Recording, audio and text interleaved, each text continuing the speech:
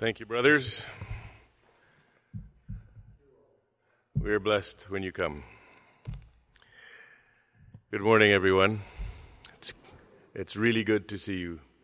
And I'm glad we can be together again and worship the God whom we have committed our lives to, whom we love and whom we serve, and who has redeemed us from our sins and granted to us eternal life. What a joy. So welcome to, of course, to all of you for whom this is home, but also to anyone who is a guest. You are welcome here. Join us for worship. I'm going to open with a few verses from Psalm 107. It begins like this. Oh, give thanks to the Lord, for he is good, for his steadfast love endures forever. Let the redeemed of the Lord say so, whom he has redeemed from trouble and gathered in from the lands, from the east and from the west, from the north and from the south. And then this psalm goes on to say how people in different situations are in trouble and how God saves them. And then I'll read the closing verses. Psalm 107 at verse 33. He turns rivers into a desert, springs of water into thirsty ground, a fruitful land into a salty waste because of the evil of its inhabitants. He turns a desert into pools of water, a parched land into springs of water, and there he lets the hungry dwell, and they establish a city to live in. They sow fields and plant vineyards and get a fruitful yield. By his blessing they multiply greatly, and he does not let their livestock diminish. When they are diminished and brought low through oppression, evil, and sorrow, he pours contempt on princes and makes them wander in trackless wastes. But he raises up the needy out of affliction, and he makes their families like flocks. The upright see it and are glad, and all wickedness shuts its mouth. Whoever is wise, let him attend to these things. Let them consider the steadfast love of the Lord. Would you pray with me? Father in heaven, we thank you. We thank you for every good gift that you have given to us. It begins with the breath of God that breathes into us the breath of life. And we thank you, Father, that you have given us life and strength and health and joy. You have redeemed our souls from the kingdom of darkness and brought us into the kingdom of your marvelous light. And we praise you that you redeem those who believe you. Father, as we have gathered here this morning, I pray that you would add your blessing, that your Spirit would inhabit our hearts and minds as we focus together on you, as we worship you, and as we listen to the word that you have delivered to us. Would you strengthen us for the week ahead and nourish us for our good and for your sake. In Jesus' name, amen. Good morning. Take your hymnals and turn to number 557, Thy Life Was Given for Me. 557. Thy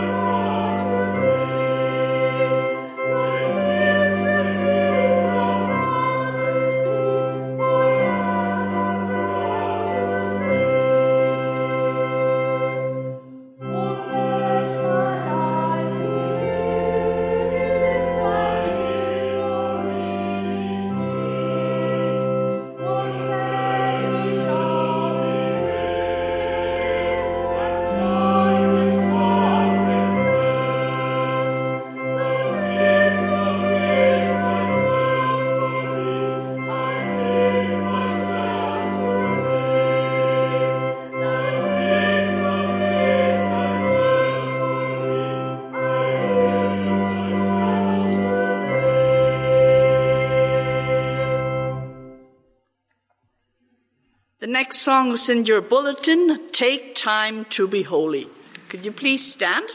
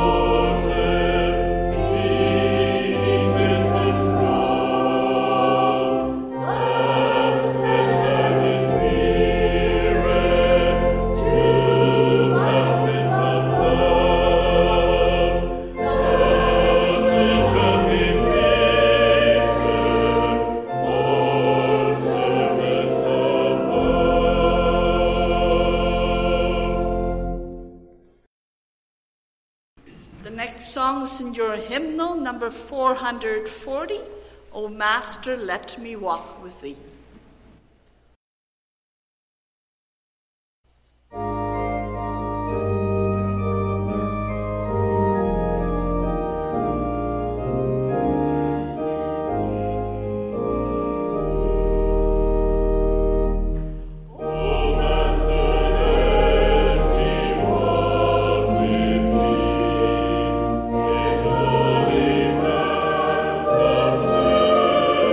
Free.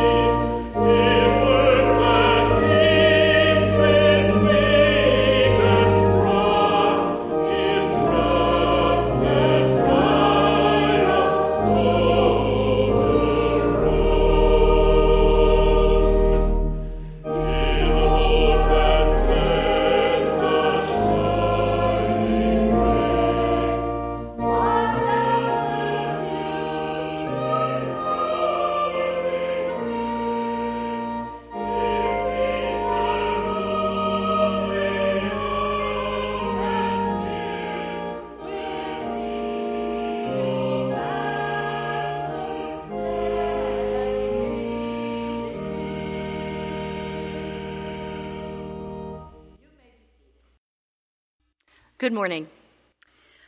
Today's story is based on the theme of thankfulness. It's called I'm Thankful Each Day by P.K. Hallinan. I'm thankful each day. I'm thankful each day for the blessings I see and for all of the gifts that are given to me. And counting the stars at the edge of the sea, I can't help but feel they were put there for me. I'm thankful for summers and warm golden days. I'm thankful for autumns of orange pumpkin haze. I'm thankful for meadows and bright colored flowers. I'm thankful for raindrops and soft summer showers. Each sunset is special. Each sunrise is new.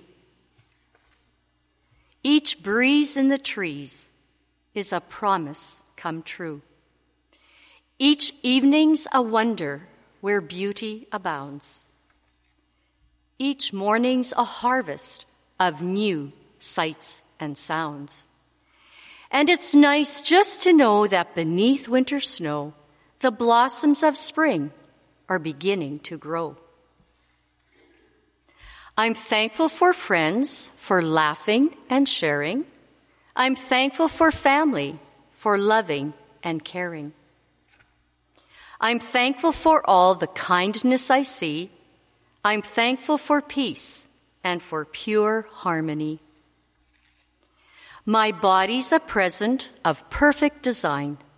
My mind is a power as endless as time. And if ever I worry that trouble is near, I always remember there is nothing to fear. For each hour is laden with infinite love. Each second brings comfort and joy from above. And I guess in the end, the best thing to say is I'm thankful for living. I'm thankful each day. So let's remember this week to be thankful for the many gifts God provides for us each day.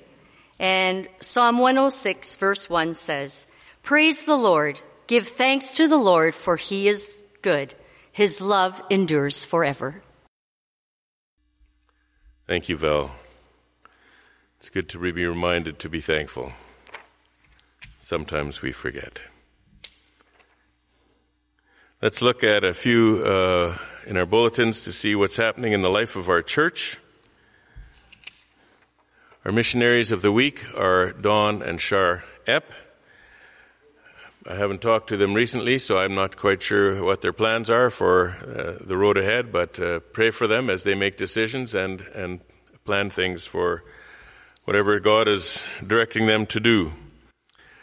And speaking of missionaries, Friday night we had Kevin and Julia Garrett here.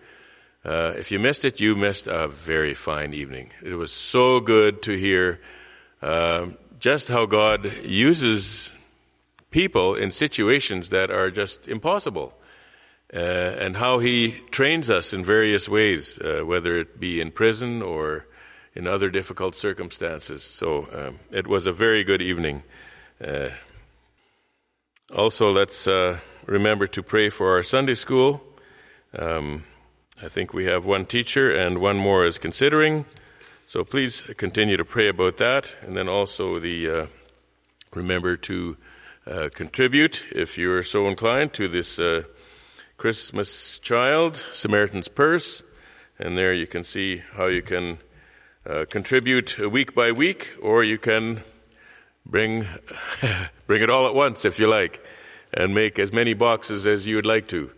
Children all over the world will take advantage of that. And along with those gifts goes the gospel message, a message that saves lives for eternity. We also have here a note of thanks from John Lepke for that fundraiser. It was quite successful, so thank you to all who participated. And then, of course, we also had our mission supper here, which was also successful. It was good to see people working together for a common cause and see friendly faces driving by and picking up their meals. It was a good event.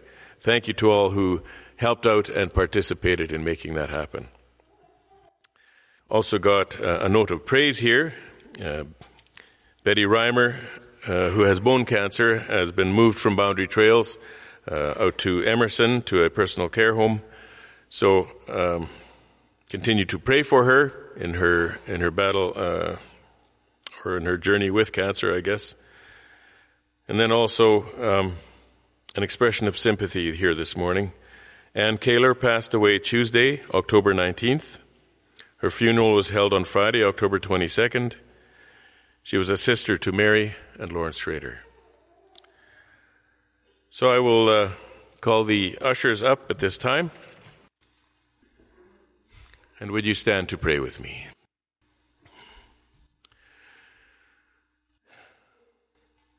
Father in heaven, you are a great and awesome God. And we are thankful that we can be here in your presence. Father, we're thankful for people among us whom you have called and sent out into the world to take the message of the gospel to places where it is needed. We thank you for those missionaries, for Dawn and Shar Epp. And as they make plans for the future, we pray that you would guide their thinking and that you would open and close doors that would make it clear to them what they are preparing for or how they ought to prepare. We also pray for their marriage, that you would keep it intact and strong, and that you would also cause their faith to grow as they walk with you. Father, we also pray for Kevin and Julia Garrett. You know the plans that you have for them, and as they also try to make plans to return and get things in order, we pray that you would work things out for them as they go forward in your name to help people and to bring them the gospel message. Thank you, Father, for them. Father, we also thank you for the work of our church, the work that's taking place in it, the many people that are involved. You know that the situation with our Sunday school, and sometimes we feel like, what can we do? Or where do we go from here?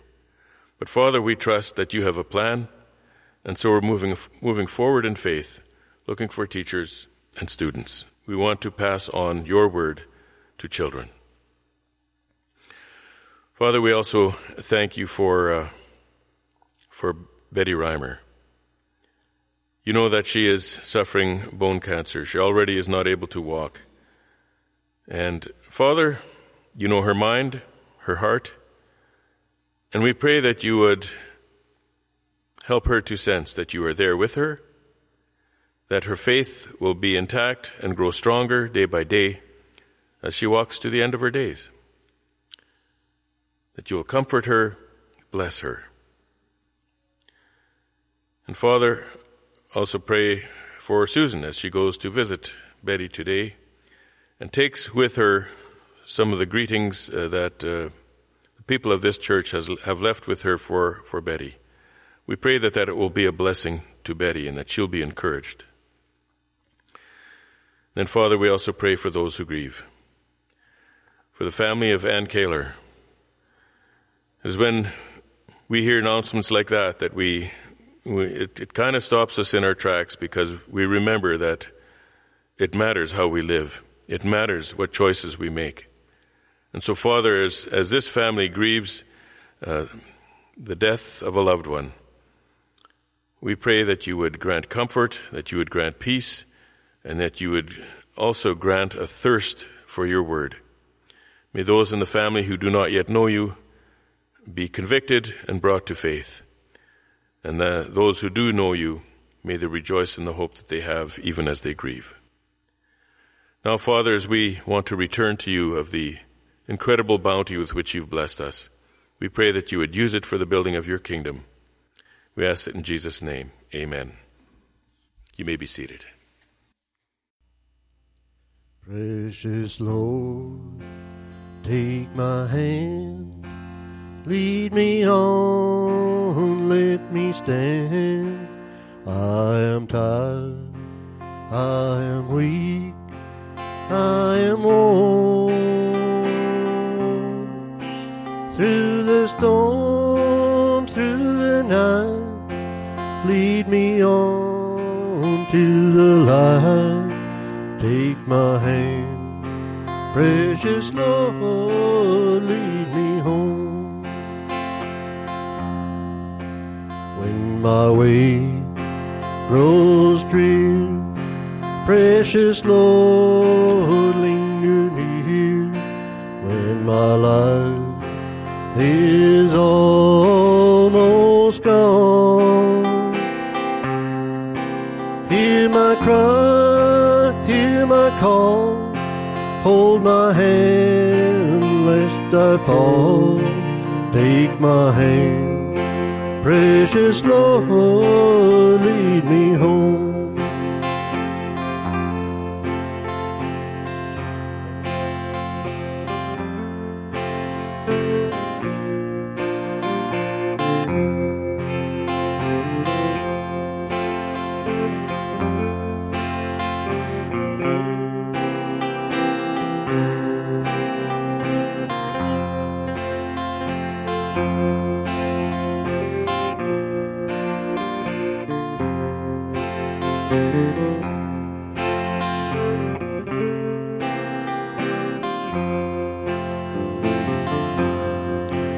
When the dark disappears and the night draws near, and the day is past and gone,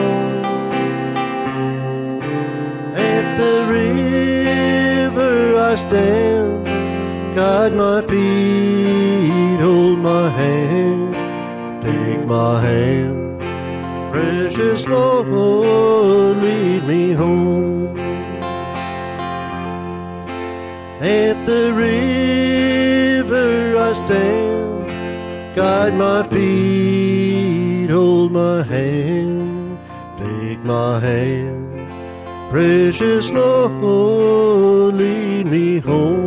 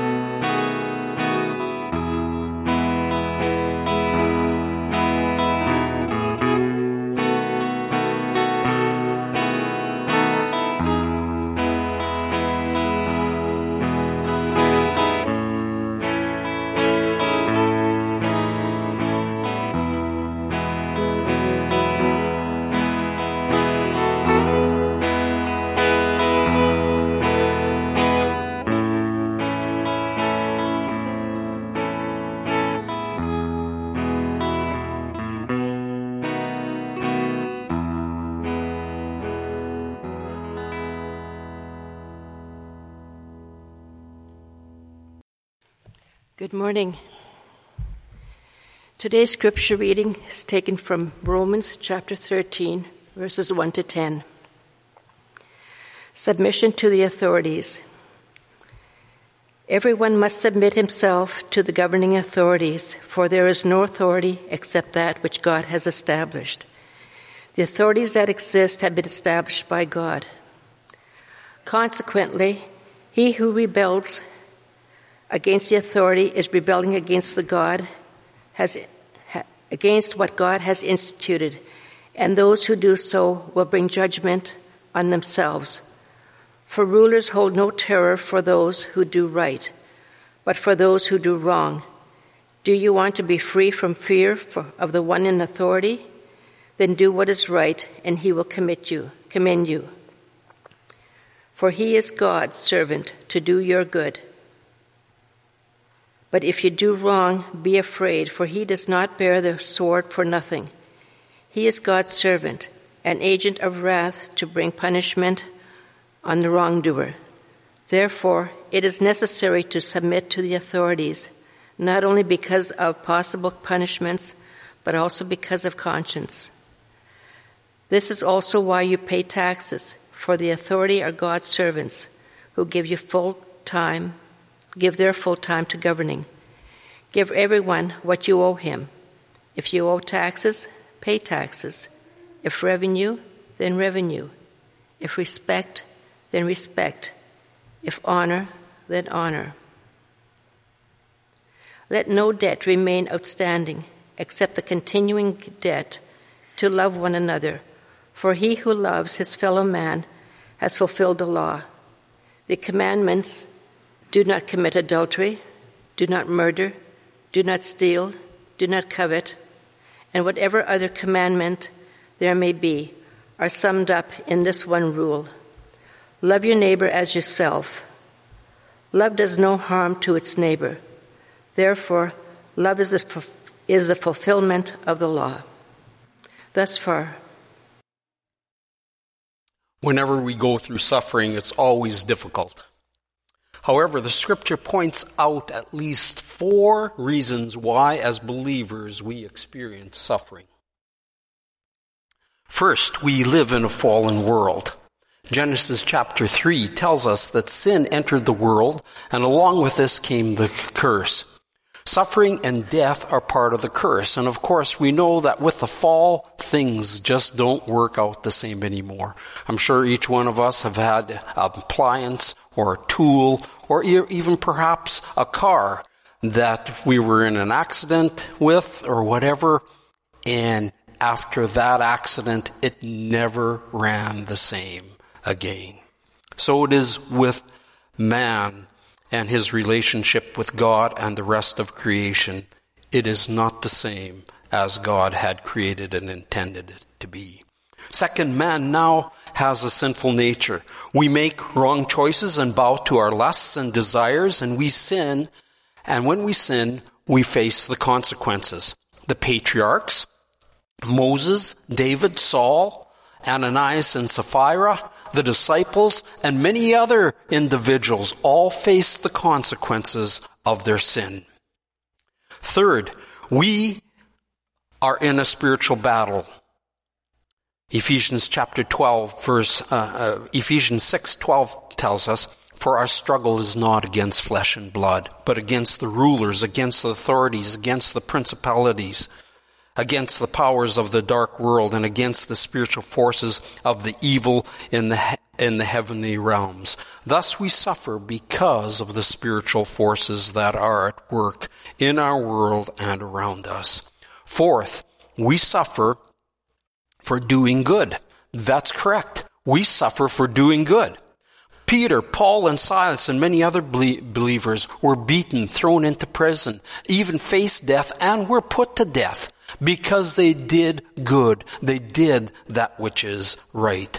This morning, message based on 1 Peter chapter 2, verses 13 through 25. I believe that the believers Peter's addressed that day were asking the questions: why are we suffering for doing good? And why should we submit to governing authorities that are not godly? Perhaps those questions have all been asked by us at some time in our lives. And this morning's, in this morning's message, I changed my title from Living a Life of Submission to Suffering Unjustly to Glorify God. Nothing has changed in the content of the message, but rather the emphasis is on while we may suffer unjustly to glorify God, God still calls us to submit to governing authorities. This is, of course, when the governing authorities fall in line with the Scriptures, and we are to do the things what God has told us to do. So bow your heads with me in bow your hearts in prayer with me today. Heavenly Father, I come before you to give you thanks. What a great and awesome God you are. And we realize that we can suffer unjustly for doing good. We see that in the lives of the disciples. We see that in the lives of the patriarchs. We see that in the lives of people today who seek to do your work, and yet they suffer for that. I pray, Father, that you'd help us understand the reasons why we suffer. And yet, Lord, we ask that you would give us the power and the strength to live and go through those difficult times. And so we ask, Lord, you'd show us from the Scriptures how we can do that. I pray, Father, as we look into your word, that you would just illuminate the words off the page so it would resonate within our hearts so that we could go home, take and apply these things to our lives. For this we pray in Christ's name. Amen. Unjustly to glorify God.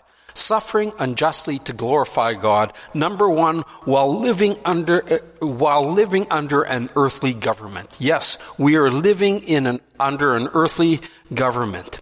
As we have already learned, Peter's letter is written to believers who were displaced, persecuted, and scattered across the Roman Empire. The power of God had transformed their lives, and now they were serving God. But at the same time as they were serving God, they were suffering for their faith. They were suffering persecution.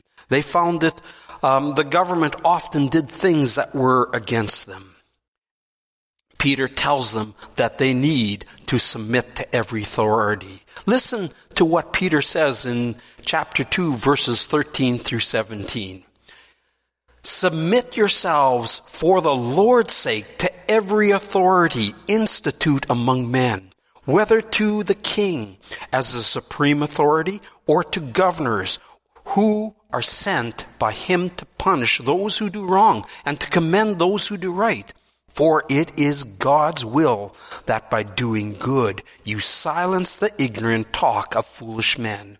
Live as free men, but do not use your freedom as a cover-up for evil. Live as servants of God. Show proper respect to everyone. Love the brotherhood of believers. Fear God and honor the king. Close quote. Romans chapter 13, verse 1 through 10, which Elsie read just before the message, runs parallel with this passage of Scripture that we are looking at this morning, because both of them address governing authorities and how we are to obey them as believers. When Apostle Paul and Peter penned their letters, Nero, the Caesar of Rome, was in power. The Christian population was flourishing. Things were going well. And Nero went on a rampage in order to put Christians to death. And it was horrible. He delivered them to the lions to be fed to them. And anything that he could do to eliminate and get rid of Christians, that is exactly what he would do. If we think our government is evil today, Nero's government was 100 times worse. Despite how horrible Nero was, Peter says in verse 14 that those who govern are sent by God to punish those who do wrong and commend those who do right. No, Peter is not out of his mind when he says this. If there is no law and governance, there is no boundaries.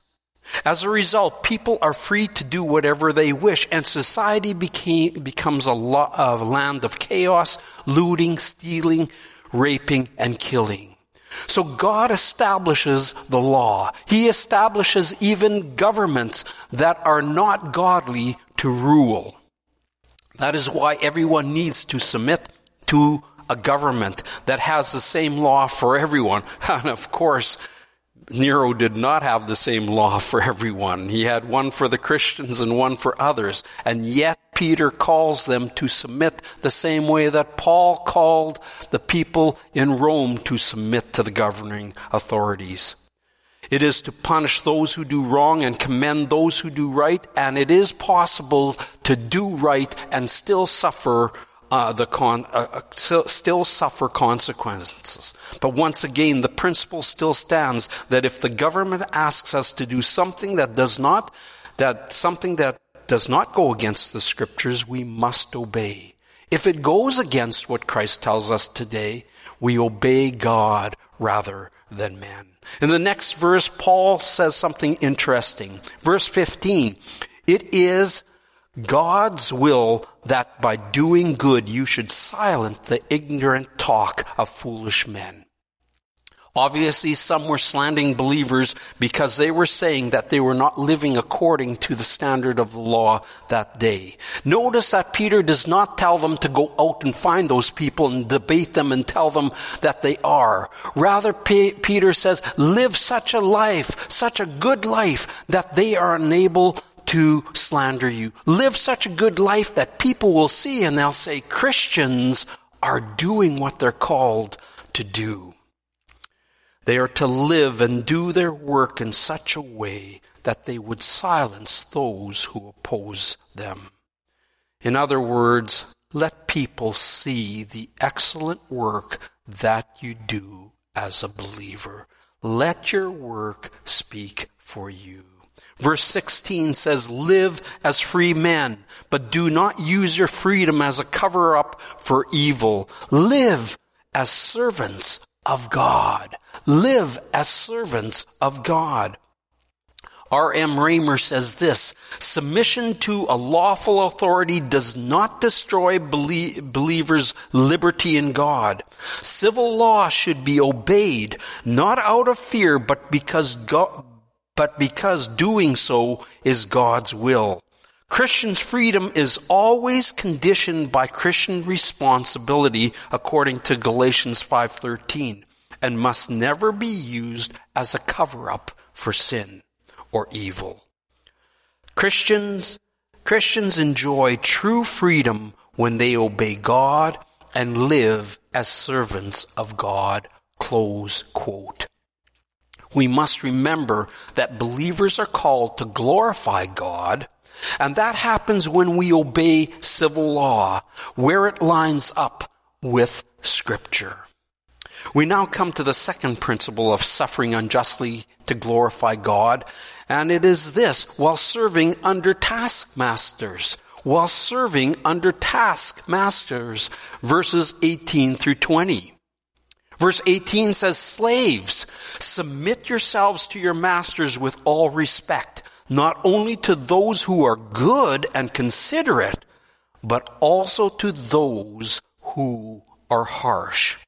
For it is commendable if a man bears up under the pain of unjust suffering because he is conscious of God. But how is it to your credit if you receive a beating for doing wrong and endure it?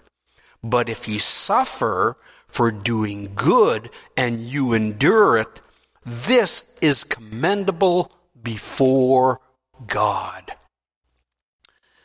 It's hard for us to live in a Western society with no slavery to comprehend what it would be like to be a slave. We don't understand that. We have never been there. Haven't even seen it here. Yet in many parts of the world, slavery still does exist. Believe it or not, it is alive and well in many other countries. So did this mean for the people in Peter's time who were slaves and became Christians? What did it mean to them? After all, those who came to Christ were now free. Did it make a difference? Doug Humphrey, a pastor from the States, gives some background to help us understand this portion of Scripture.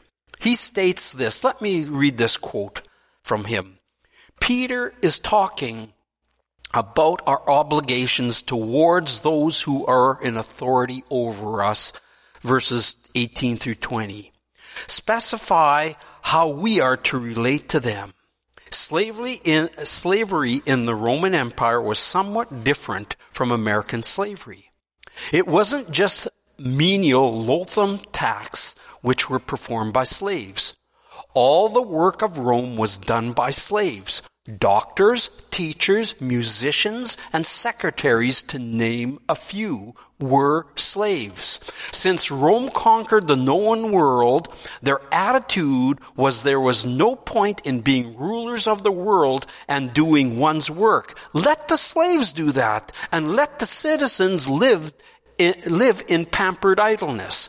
Yes, many slaves were treated cruelly, but some were loved and trusted members of the family. But one great inescapable fact dominated the whole situation.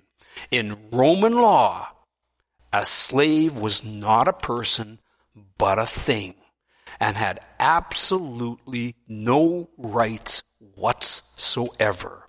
For that reason, there could be no such thing as justice where a slave was concerned. Close quote. Just think about that. The Romans went out, conquered other nations. They took the best of the people. They became slaves. Yes, they came and served in the families of the Romans. And there, these people were often treated as objects. Sometimes they were loved, but whatever happened, they had no justice. They had no justice whatsoever. They were objects. They were owned. However, a slave who found the Lord was truly set free because there was freedom from sin and the consequences of sin. For now they had real freedom. The person who goes to prison and finds Christ has real freedom when he finds Christ, because Christ sets us free and we are free from the penalty of sin. For the believer, the goal in life is not to get out of a horrific position that one is in, but rather to be an example to bring Christ to others, because this life is only for a short time. We live not for this world, but for the next world. Even though we only know this world, we are still living for eternity.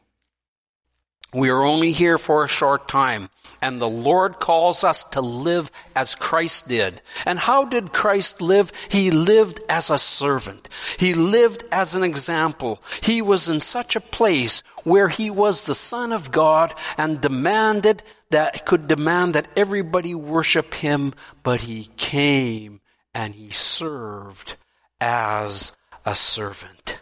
He was a servant. Slavery was a social order based on sinful world government laws and fallen man. This did not change overnight, but as Christianity took root, lives changed. Lives were transformed as people became Christians, and people's lives changed government. And that's the way that God works. He first works within our hearts to change community, that changes society, that changes government. We must remember society does not change until the heart of man changes. And our churches do not change until our hearts change. And Christ comes and he reigns in every part of our lives. As believers in Christ, what are you to do when you are in a position or circumstance in life that you are suffering unjustly? And that's going to happen at some time in our life. From birth to the grave.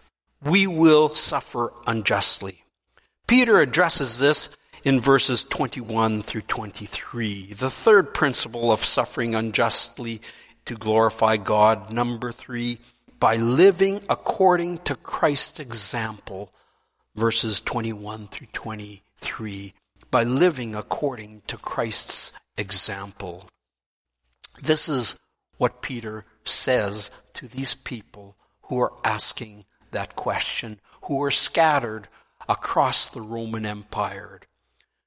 To this you were called, because Christ suffered for you, leaving you an example that you should follow in his steps. He committed no sin, and no deceit was found in his mouth. When they hurled their insults at him, he did not retaliate. When he suffered, he made no threats. Instead, he entrusted himself to him who judges justly. Close quote. It was not only the slaves who found themselves being unjustly treated, but it was also others who were recipients of the letter that Peter wrote. Peter knows the only answer is to point them to the example of Jesus. And the only answer to us is to be pointed to Jesus. What did Jesus do? How did he live his life? And how do we model our lives like Christ lived his? Notice the very first thing that Peter says is this: to you were called. You were called. To this you were called. Because Jesus suffered for you, leaving an example that you should follow in his steps. We know this one thing. We've been called to suffer. We've been called. As believers, you are called to suffer. The Apostle Paul says in 2 Timothy chapter 3, verse 12, in fact, everyone who wants to live a godly life in Jesus will be persecuted. That is a given. So when we suffer, it shouldn't take us all of a sudden by shock. What is happening to us? And it does in the Western society, because for the longest time, Western society, the government laws were attached to biblical principles. And when you followed them, everything else fell in line. But as the world becomes more secular, all of a sudden, we will combat some of this, and when we go to do good, we will suffer for it. Jesus says, and Peter says, you should expect this, to suffer for Christ.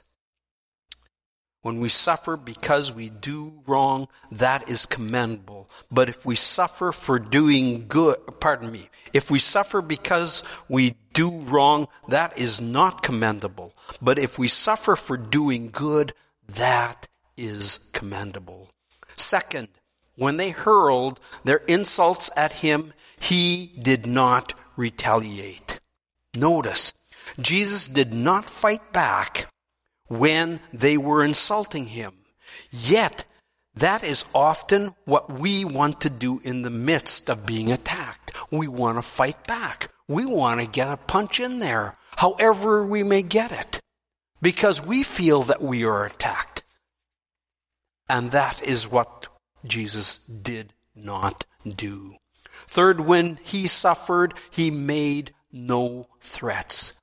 Let me repeat that. When Jesus suffered, he made no threats. Jesus went through the incredible suffering during his arrest, trial, and crucifixion. Yet he remained silent, and he made no threats. When you and I suffer, we sometimes want to go out in the blaze of glory, making and self-seeking, of making threats back to the one who is bringing suffering on us. That is not what Jesus did. He didn't do that. He made no threats. That's what we are called to do, to be like Christ. Fourth, instead, he entrusted himself who judges justly. He entrusted himself to him, who? God, who judges justly. Jesus knew that sinful man could not make accurate judgments because of their state. And that is why Jesus put his complete faith and trust in his Father, because he knew that his Father would judge justly. We may never find justice while we live here, in whatever situation it is. And we aren't to seek justice down here. Whether we are to seek our Heavenly Father and what He says, because it matters nothing what others says. It only matters what God says. And when we stand before the Lord one day at the judgment seat of Christ, we don't stand before one another. We stand before Christ Himself. And He will reward us accordingly. And He will judge justly at that time.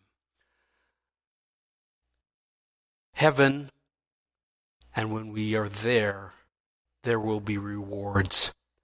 That is in God's hands and not ours.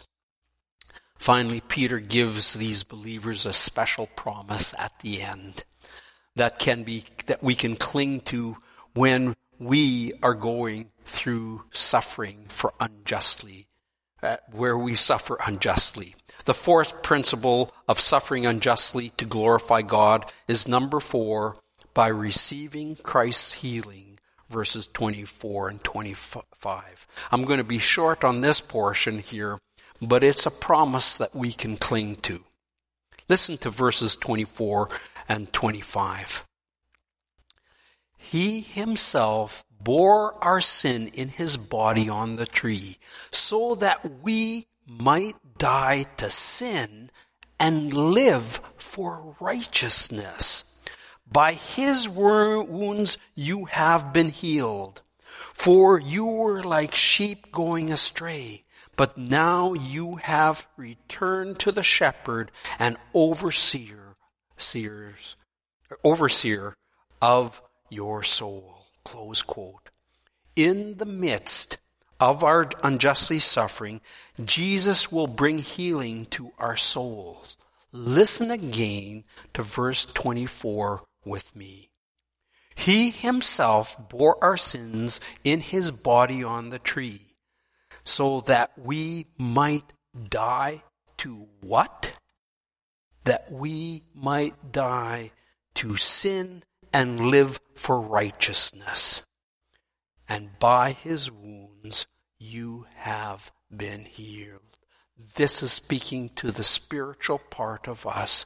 This is speaking to the part that when we go and we are when we are judged in the wrong way and we are put down and anything happens to us, Christ will bring healing in that place when we go to him, so that we can live a life apart from sin and live to righteousness. So how does this apply to our lives today? First, number 1, don't be surprised when you suffer and you become a victim of unjust suffering.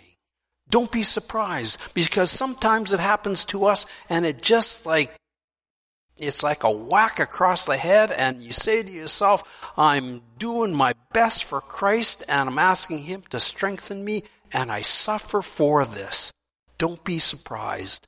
Number 2, when you suffer unjustly, don't seek to get even. That's what we want to do. Get vengeance. But it doesn't matter what happens down here. It has nothing to do with eternity up there when we suffer. It has nothing to do. Don't throw a pity party saying, I'm the only one going through this. How could this happen to me? Don't look inward, look upward. And don't pretend, well, it doesn't bother you. Yes, it will bother us, but if we look inside, the answer isn't there. The answer is always towards the Lord and is the Lord. Number 3, always submit to those in authority over you unless they ask you to disobey God. In such cases, you must obey God rather than men. But realize the authority of the land has been placed here. And when the government tells us to do something, obey it. When it crosses God's law, you can do otherwise. But make sure it's crossing God's law before you do otherwise. Sometimes we love to live an independent life and just say, I don't have to live in submission to anyone. Yes, we do. As we live under submission to God, we live under submission to the authorities that are here, so that we live a life of an example. And people will look at us and they will say, their lives are different. What makes them different? And that gives us an opportunity to share the gospel with others. Live in such a way, in harmony with God, but in harmony with the world. When the world crosses that point, obey God rather than men. But remember, we have a responsibility to our local governments down here. Our closing song's number 577, When We Walk with the Lord. 577. Please stand. When